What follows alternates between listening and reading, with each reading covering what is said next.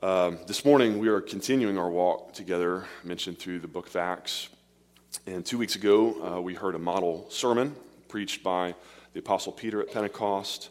3,000 people were saved. By the way, I had not noticed this until a sermon I listened to just this past week. But does anybody remember how many Israelites died in the wilderness in Exodus 32 on the day that God gave the law to Moses? You want to take a guess? 3,000. 3,000. And then when the Spirit comes at Pentecost, 3,000 people are saved. 2 Corinthians 3:6 says the law kills, but the Spirit brings life. How cool is that connection? And then last week we examined a model church exemplified by the koinonia of the early church. And this morning we're going to turn our attention to the model disciple. Props to Pastor Thad for giving me the title for this message. He said, you got an opportunity here to keep the model theme going. Originally, I'd planned on calling this sermon Following in Jesus' Footsteps, because that's what a model disciple does. Model disciple strives to follow in his or her master's footsteps. One ancient Jewish blessing went like this: may you be covered in the dust of your rabbi. May you follow in his footsteps so closely that you're covered in his dust. And not just Peter and John. It doesn't just go for the apostles that we're going to read about in this story from Acts chapter 3. That goes for all of us. All of us still today, 2,000 years later, as disciples of Jesus, are called to follow in his footsteps. Jesus said, if anyone would come after me, let him deny himself and take up his cross daily and follow me. So how do we do that? What does that mean for us to follow Jesus? Big picture, I think it means two things. Two things. Jesus devoted his 3.5-year ministry here on earth to two things. Matthew 4:23. Jesus went throughout all Galilee, teaching in their synagogues and proclaiming the gospel of the kingdom and healing every disease and every affliction among the people.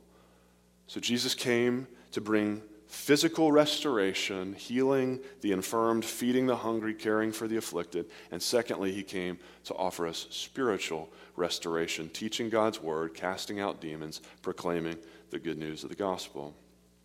So, for you and I to be model disciples, to follow our rabbi's example, we've got to look after both people's physical well-being and their spiritual well-being. We're not one or other, are we? We have bodies, we are souls. Jesus took on a body to prove that bodies are important. Most churches fall off one side of the horse or the other, though, don't they? There are lots of churches out there that run soup kitchens and homeless shelters, literacy and community development programs, and they care really well for people's physical needs. But without pointing people to Jesus, all they're really doing is giving folks full bellies, a good education, and a roof over their heads on their way to hell.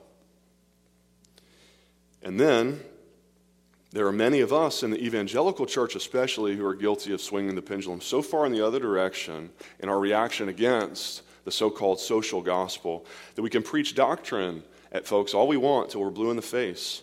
But the old adage remains true that people don't care what you know until what? They know that you care. And the Apostle James might rightly ask us, if a brother or sister is poorly clothed and lacking in daily food, and one of you says to them, go in peace, be warmed and filled, without giving them the things needed for the body, caring for their physical needs, what good is that? So also faith by itself, if it does not have works, is dead. So we want to be both and disciples who seek both physical and spiritual healing for others. And we get a beautiful picture of that this morning in Acts chapter 3 in the examples of Peter and John. Originally, this was going to be a 2-point message because you see there in your bulletins, physical, spiritual, 2 points. I got a little carried away. I managed to find 18 subpoints. And so all of it I decided was too good to cut, and so I decided at the last minute just to split this sermon into 2 parts instead. And so this is going to get a little confusing. This morning, we're going to cover verses 1 through 11 only. Together, our calling to meet physical needs. Next week, since I'll be on the beach in Florida, and I had already asked Pastor Thad to preach on Acts chapter 4, planning for this to be one message, I didn't want to throw off his sermon prep, and so he's going to skip ahead in the story, and then 2 weeks from now, we're going to back up and cover the second half of chapter 3. I think they'll fit together enough that it won't be too confusing for you. So I invite you to stand with me for the first half of Acts 3, verses 1 through 11, as we hear the word of the Lord. Now Peter and John were going up to the temple at the hour of prayer, the 9th hour, and a man lame from birth was being carried, whom they laid daily at the gate of the temple, that is called the Beautiful Gate, to ask for alms of those entering the temple. Seeing Peter and John about to go into the temple, he asked to receive alms. And Peter directed his gaze at him, as did John, and they said, "Look at us." And he fixed his attention on them, expecting to receive something from them. But Peter said, "I have no silver and gold, but what I do have I give to you. In the name of Jesus Christ of Nazareth, rise up and walk." And he took him by the right hand and raised him up, and immediately his feet and ankles were made strong. And leaping up, he stood up and began to walk, and entered the temple with them, walking and leaping and praising God. And all the people who saw him walking and praising God and recognized him as the one who sat at the beautiful gate of the temple asking for alms. And they were filled with wonder and amazement at what had happened to him. While he clung to Peter and John, all the people, utterly astounded, ran together to them in the portico called Solomon's. This is the word of the Lord. Let's pray. Father, we do thank you for your word. We thank you that it records for us these amazing, nonfiction, true stories of what you have done in and through the lives of your people in history. And Father, that it's not just history, that the same Spirit that gave healing, that gave the power to walk again to this lame man 2,000 years ago, that same Spirit that empowered that miracle still lives in your people this morning, still lives in the hearts of those of us in this room right now who have trusted in you in faith. And so, Father, I pray that now as we sit under the preaching of your word, seek to understand your word, that we would not just seek to interpret it, but to apply it to our lives. God, how do you want to use us today, still, as your people, to bring healing and hope and restoration to those who are broken and hurting and wounded all around us in the world? Would you give us our heart? Give us your heart for them this morning. In Jesus' name, amen. You may be seated. So before we dive in, I want to say a quick word up front about healing, since that is the context, of course, for this passage. There's really a spectrum of views in the church on the subject of healing, from those who are dubbed cessationists because they believe that the miraculous gifts of the Spirit, tongues and prophecy and healing, were given exclusively to the first century apostles and have since ceased to exist in the church, all the way to charismatic continuationists, some of whom go so far as to say if you don't personally manifest these gifts, miraculous gifts of the Spirit, then you are not a true believer. Now, I want to be up front. Personally, I reject both of those extremes. I don't see enough evidence biblically for the idea that these miraculous gifts have altogether ceased. In fact, I think we see experiential evidence that they still do today, and yet clearly the claim that every believer must possess every gift or any one particular specific gift is unbiblical. It's a second-tier theological issue, not one that we should divide the church over, even if you disagree with me on this, but cards on the table, gun to my head. I would just personally, for what it's worth, identify somewhere between a cautious continuationist and a concentric cessationist position, if that means anything to you, even though I don't like either of those labels. But my theology would be that God worked miracles in the New Testament for the expressed purpose of validating and establishing the gospel message, and thus the miraculous gifts have mostly ceased in the mainstream church and in evangelized areas today, but still appear, especially in unreached areas, as an aid to spreading the gospel. To me, that position seems to make the best sense of both the biblical evidence and experiential evidence. Plus, it was the view of Martin Luther and John Calvin, so that's pretty good company to be in theologically. But that being said, I want to make it clear I fully recognize that there are still people right here all around us, even in St. Louis, who have never heard the true biblical gospel. And so if God wants to display his power to them by working a miracle in you for his glory, then who am I to argue with that? Actually, I want to be someone who prays for that. So I want you to know, as your pastor, if you get sick and you ask me to pray for you, I'm not just going to pray that God's will would be done. God's will is going to be done anyway. We already know that. No, I'm going to pray boldly for your healing because I believe that God can do that. James 5:14, is anyone among you sick? Let him call for the elders of the church and let them pray over him in the name of the Lord. As a matter of fact, as an elder council at our monthly meeting just yesterday, we laid hands on and prayed over one of our members here at West Hills for her healing because we believe in the power of prayer. And yet, we also note that James doesn't advise us to fire our physicians. Luke, the author of Acts, was a physician. He didn't hang up his stethoscope when he got saved so he could go pray instead. Go to your doctor and pray. That's the message.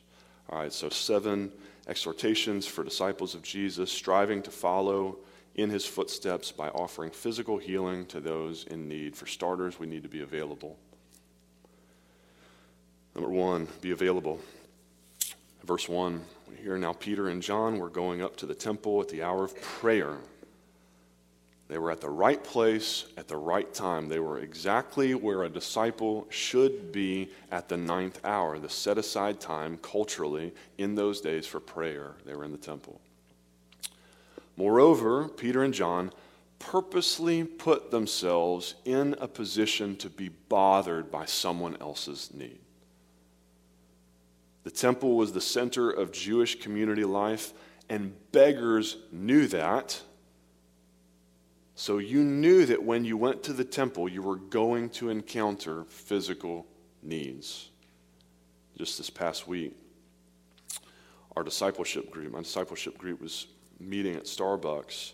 We were sitting at the table with our Bibles open, and a barista came over, and she dropped this note. I think I got a picture for you. I thought it was so cool. I just had to share it with you. She wrote a note to us. It makes me feel welcome to see you guys every week. I feel like if I talk about my faith at work, I'll be punished. Thank you for being here. Sincerely, lonely Christian barista. I said, guys, I know that Starbucks is a soulless, God-forsaken company. I know that it's distracting to try and pray together with Britney Spears blasting in the background.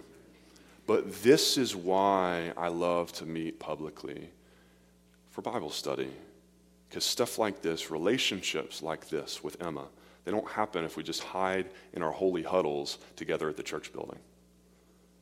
We've got to make ourselves available. We've got to put ourselves in a position to be bothered by someone else's need. How about you?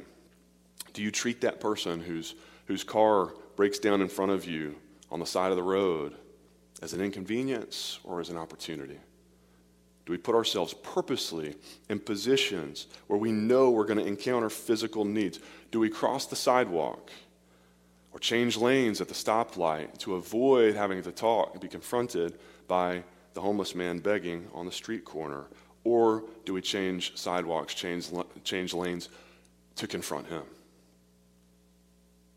Do we go volunteer at the shelter to seek him out? Are we making ourselves available to be used by God?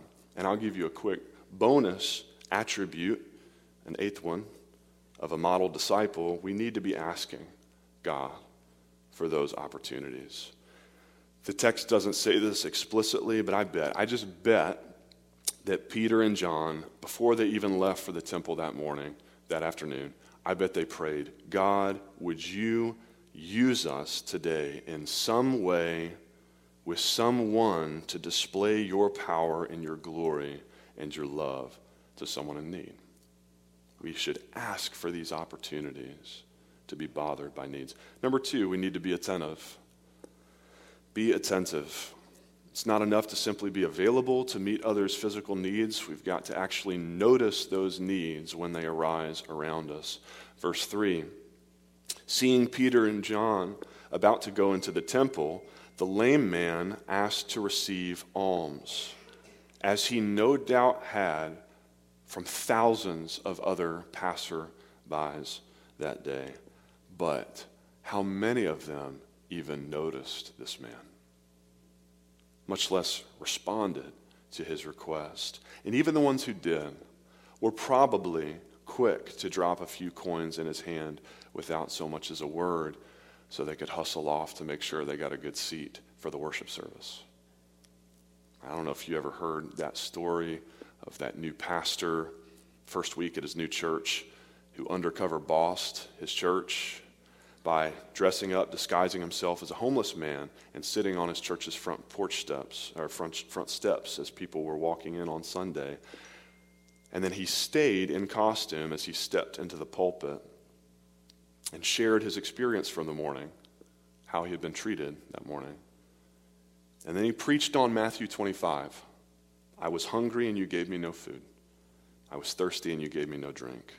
I was a stranger and you gave me no welcome. Y'all thought my sermons were convicting. Peter and John would have passed the test, though. Listen to how Peter and John responded to this poor, lame beggar. In verse 4, we hear that Peter directed his gaze at the man, as did John. They saw him. When others ignored him, they saw him. They were attentive to this man's need. He wasn't an inconvenience. This was an opportunity to minister to someone who was hurting. And I wonder how many of the needs around us today, physical, emotional, spiritual needs around us, go unmet because we're just too busy to notice. We're just too caught up in our own lives to pay attention. You hear these stories all the time. A young man shoots up a school. A young girl tragically takes her own life, and people say, we had no idea he was even struggling. She was even hurting. No one noticed. Or it could be as simple as a friend texting you, calling you, but for the third time this week, no agenda, just wants to talk. You're starting to honestly get a little annoyed, like, I really don't have time to just chit-chat. But if we would take another minute and listen, really listen between the lines of what she's saying, what he's not saying, we'd realize that he's just really lonely. She just needs a friend right now. You know what made Jesus so special? It wasn't just the miracles, the healings. It was how deeply he paid attention to everyone around him. Go read the Gospels. He saw people that everyone else overlooked, especially those who everyone else overlooked, the hurting, the broken. He noticed them. And he didn't just notice them. Number 3, Jesus was affectionate toward them. He was affectionate toward them. He was compassionate. He was tender. 9 times the gospel authors tell us that Jesus looked on those around him with compassion. The Greek word splanchnizomai literally means to be moved all the way down to your bowels. That's how deeply Jesus was moved and cared for those around him. And his disciples will follow in his footsteps. This is my favorite part of the whole passage. Not even the miracle itself, but I love verse 4b, the second half of verse 4. Peter directed his gaze at the man, as did John, and they said, "Look at us." Look at us. Imagine that. How many people had passed by this man on their way to the temple, crossed the sidewalk to avoid talking to him? The really good Christians would have stopped long enough to dig out some spare change. But Peter and John didn't just look down on him. They crouched down. They got down on his level, and they invited this poor, lame beggar to lift his weary eyes and to look up at us. He feels so much shame from having to beg, so unworthy that his eyes have not even left the ground all day long, but they say, hey, look at us. They make eye contact with him. And that simple act makes him feel human again. For the first time in God knows how long. They restore his dignity, his humanity. In Matthew chapter 8, a leper came to Jesus and knelt before him and said, "Lord, if you will, you can make me clean." And Jesus stretched out his hand and touched him.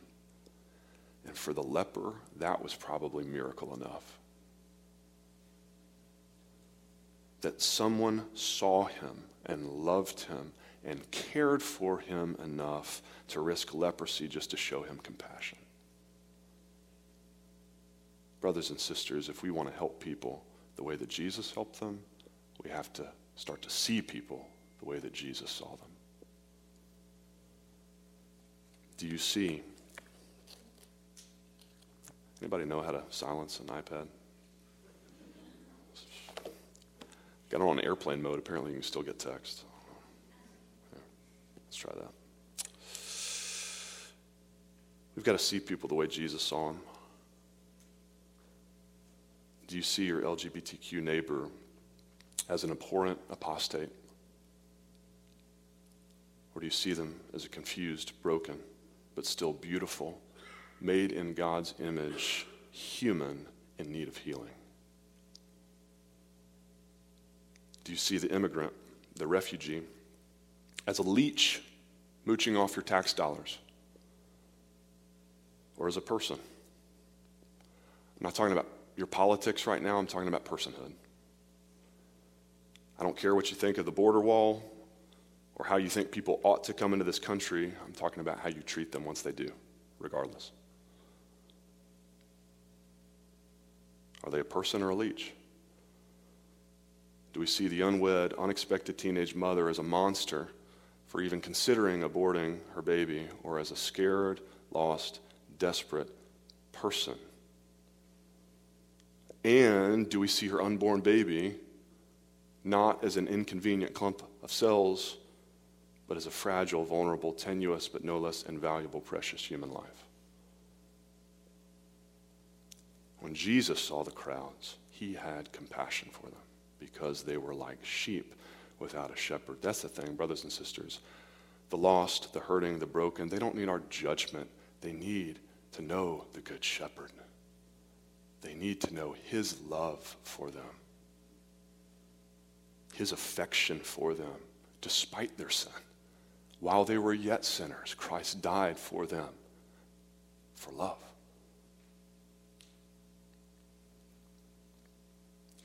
Number 4, we must be altruistic.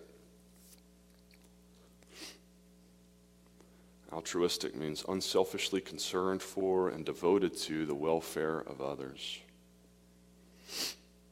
We read in verses 5 and 6, "And the beggar fixed his attention on them, expecting to receive something from them. But Peter said, I have no silver and gold, but what I do have, I give to you. I told you, I believe that God still heals through our prayers today, but notice, Peter doesn't pray here. He doesn't say, listen, man, I've got no money for you, but give me a minute. I can go check with God. I can see if he wants to heal you. Hang tight for just a minute. No, this is name it and claim it type stuff from Peter. But I believe, as I told you, my theology, that God gave that power uniquely to the first century apostles for the initial establishment of the gospel in the first century church to just name drop Jesus and then claim healing for others in his name. In the name of Jesus Christ of Nazareth, rise up and walk. No one today has that power. Benny Hinn, Todd White, all the other faith healers out there, they're full of crap. If you come to me asking for prayer and healing, I'm not going to name it and claim it, but I am going to pray because only God has the power to heal you. Even Peter says that here. You read ahead to verse 12. He says, look, why are you looking at me like I did it? This was God. But here's the really interesting thing, I think, about our calling to meet people's physical needs today. Because we no longer have that unique apostolic spiritual gift of healing, you and I might rightly invert what Peter says here. Think about that. We might say to the lame beggar that we meet on the street corner today, I don't possess the miracle gift of healing, but what I do have is silver and gold. I can help pay for your medical bills. And what I do have, I give to you. What has God given you that you can altruistically give away to help others? Abby Keene uses her gift as a chiropractor to bring physical healing to those who otherwise couldn't afford treatment down at Bridge of Hope. Kelly Hinderlong uses her gifts as a substitute teacher to teach literacy to underprivileged kids through Hope Education. Amanda Fullerton uses her gift of cooking to make dinner for those recovering from the hospital. Brian Arbison uses his gift in finances to work with folks here struggling to manage money well. The list goes on and on, the examples of you all. So many of you who give above and beyond of your own silver and gold to this church to bring not only spiritual healing through the ministry of the gospel, but physical healing to meet real, this side of eternity needs in the lives of those around us. When you give to West Hills, you help the widow here afford her rent payment for the month. You help the woman abandoned by her husband afford the counseling she needs. You help purchase cars for missionaries overseas. I would just say, on behalf of all of us, all the folks who physically benefit from those physical needs that you help meet, myself included, because y'all feed my kids. Thank you. Thank you for being the model disciples that so many of you here at West Hills are, week after week, with your hands, your minds, your hearts, your gifts, and your checkbooks. You say right along with Peter and John here, what I do have, I give to you. You are altruistically generous. I'm grateful for that. Number 5, we should be ancillary. Ancillary. The alliterative synonyms just get more and more arcane, but ancillary means subordinate or secondary, serving only to assist. Listen to how Peter exercises his unique apostolic gift of healing in verse 6b. He declares, what I do have, I give to you in the name of Jesus Christ of Nazareth. Rise up and walk. Peter doesn't say, by the power invested in me, everybody gather around and watch what I'm about to do. Even Peter knew that he didn't possess intrinsically the power to heal anyone. It had to be Jesus' power flowing through him. Again, skip ahead to verse 12. We'll unpack it more 2 weeks from now. Others see the lame man dancing around. Everyone in the temple loses their minds over this miracle. They all start crowding around Peter like he's some kind of celebrity. And Peter says, men of Israel, why do you stare at us? Why are you looking at me? I'm just a vessel. As though by our own power or piety, we have made him walk. Peter says, no, this was Jesus, the author of life. Peter knew he was totally subordinate to, dependent on, simply serving to assist Jesus. We have no power of our own. Any power that you and I or Peter or anyone else has is derivative from God. It's derived from our connection to Jesus, who said in John 15, I am the vine, you are the branches, abide in me, because apart from me, you can do nothing. It's got to be God's power at work in us and through us. Now, if that was true for Peter, how much more so for you and I today? I'll be honest, if I was Peter, I probably would have been tempted to believe the hype, to let it go to my head. If I had miraculously healed someone and the whole temple just rushed up on me like I was Joe Burrow and I had just thrown the game-winning Hail Mary touchdown pass, hoping I'm prophetic, I think I would be tempted to let that go to my head, start thinking I was hot stuff. We've got to remember, friends, when God, in his grace,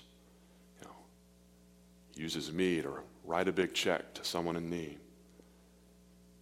when God decides to use us, to let us play just the tiniest part in accomplishing his own sovereign good purposes for someone else's life, God doesn't need us. He doesn't need us. He allows us to play just a small role in meeting those needs because he loves not just that person, but he loves us. And he knows he gets joy from including us in the beautiful, meaningful, redemptive, restorative kingdom work that he's doing all around us in the world. Remember, we're the ones who broke it in the first place with our sin. And God doesn't even need our help cleaning it up. It's like when my 2-year-old son spills a gallon of milk all over the counter, the floor, the appliances, the dog. I don't need his help cleaning it up. In fact, I could do it more efficiently and more effectively without him. But I let him help, not just as a punishment, but so that he gets the joy that comes from cleaning up messes, from putting the world right. Ephesians 2:10 says God created us for good works. This is what we're created for. God lets us live our purposes out, get the joy that comes from it. But we shouldn't forever forget that image.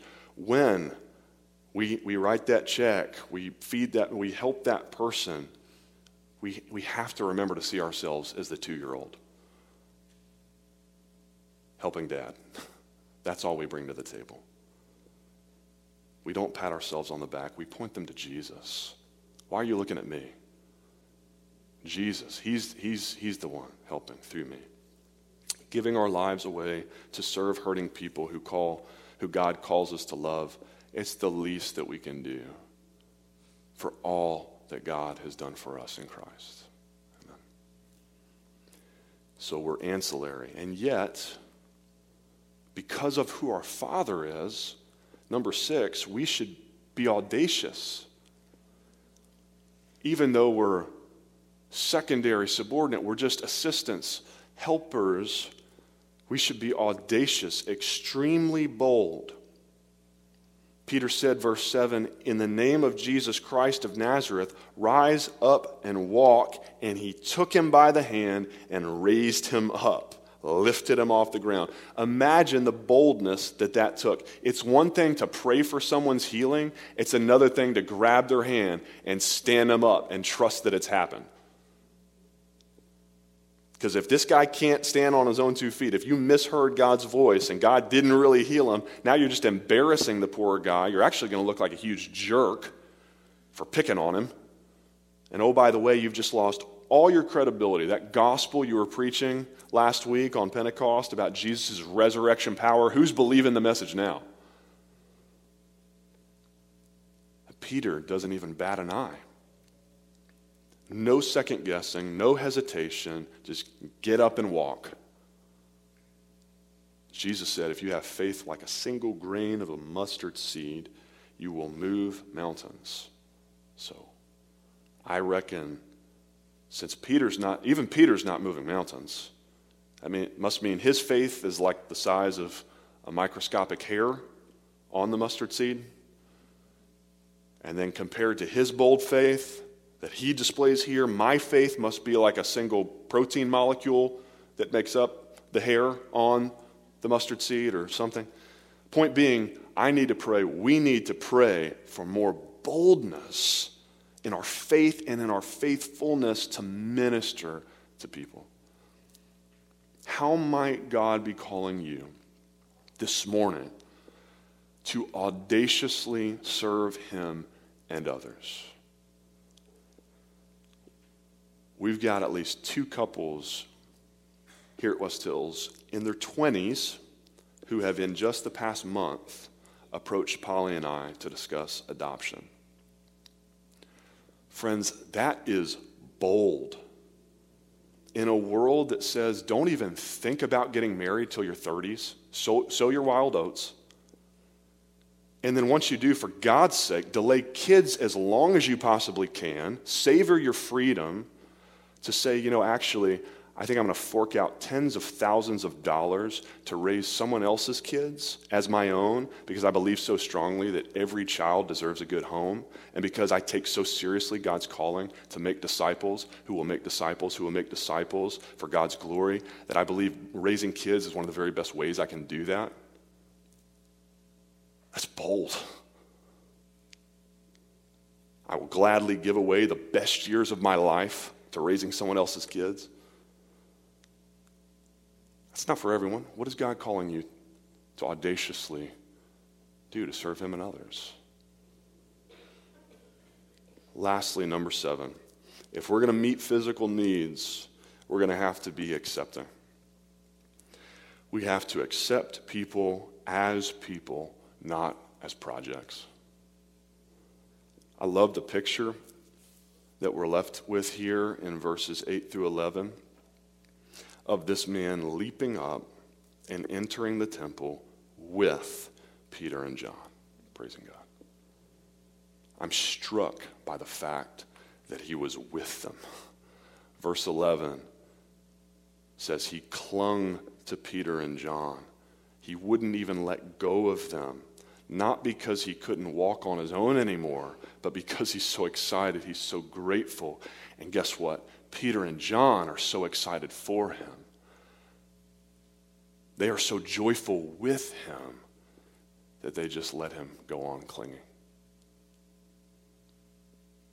It's one thing to give up your Saturday to go serve at the soup kitchen, stand behind the counter at a distance, scoop the soup, scrub the plates, and then drive home and feel really good about helping people.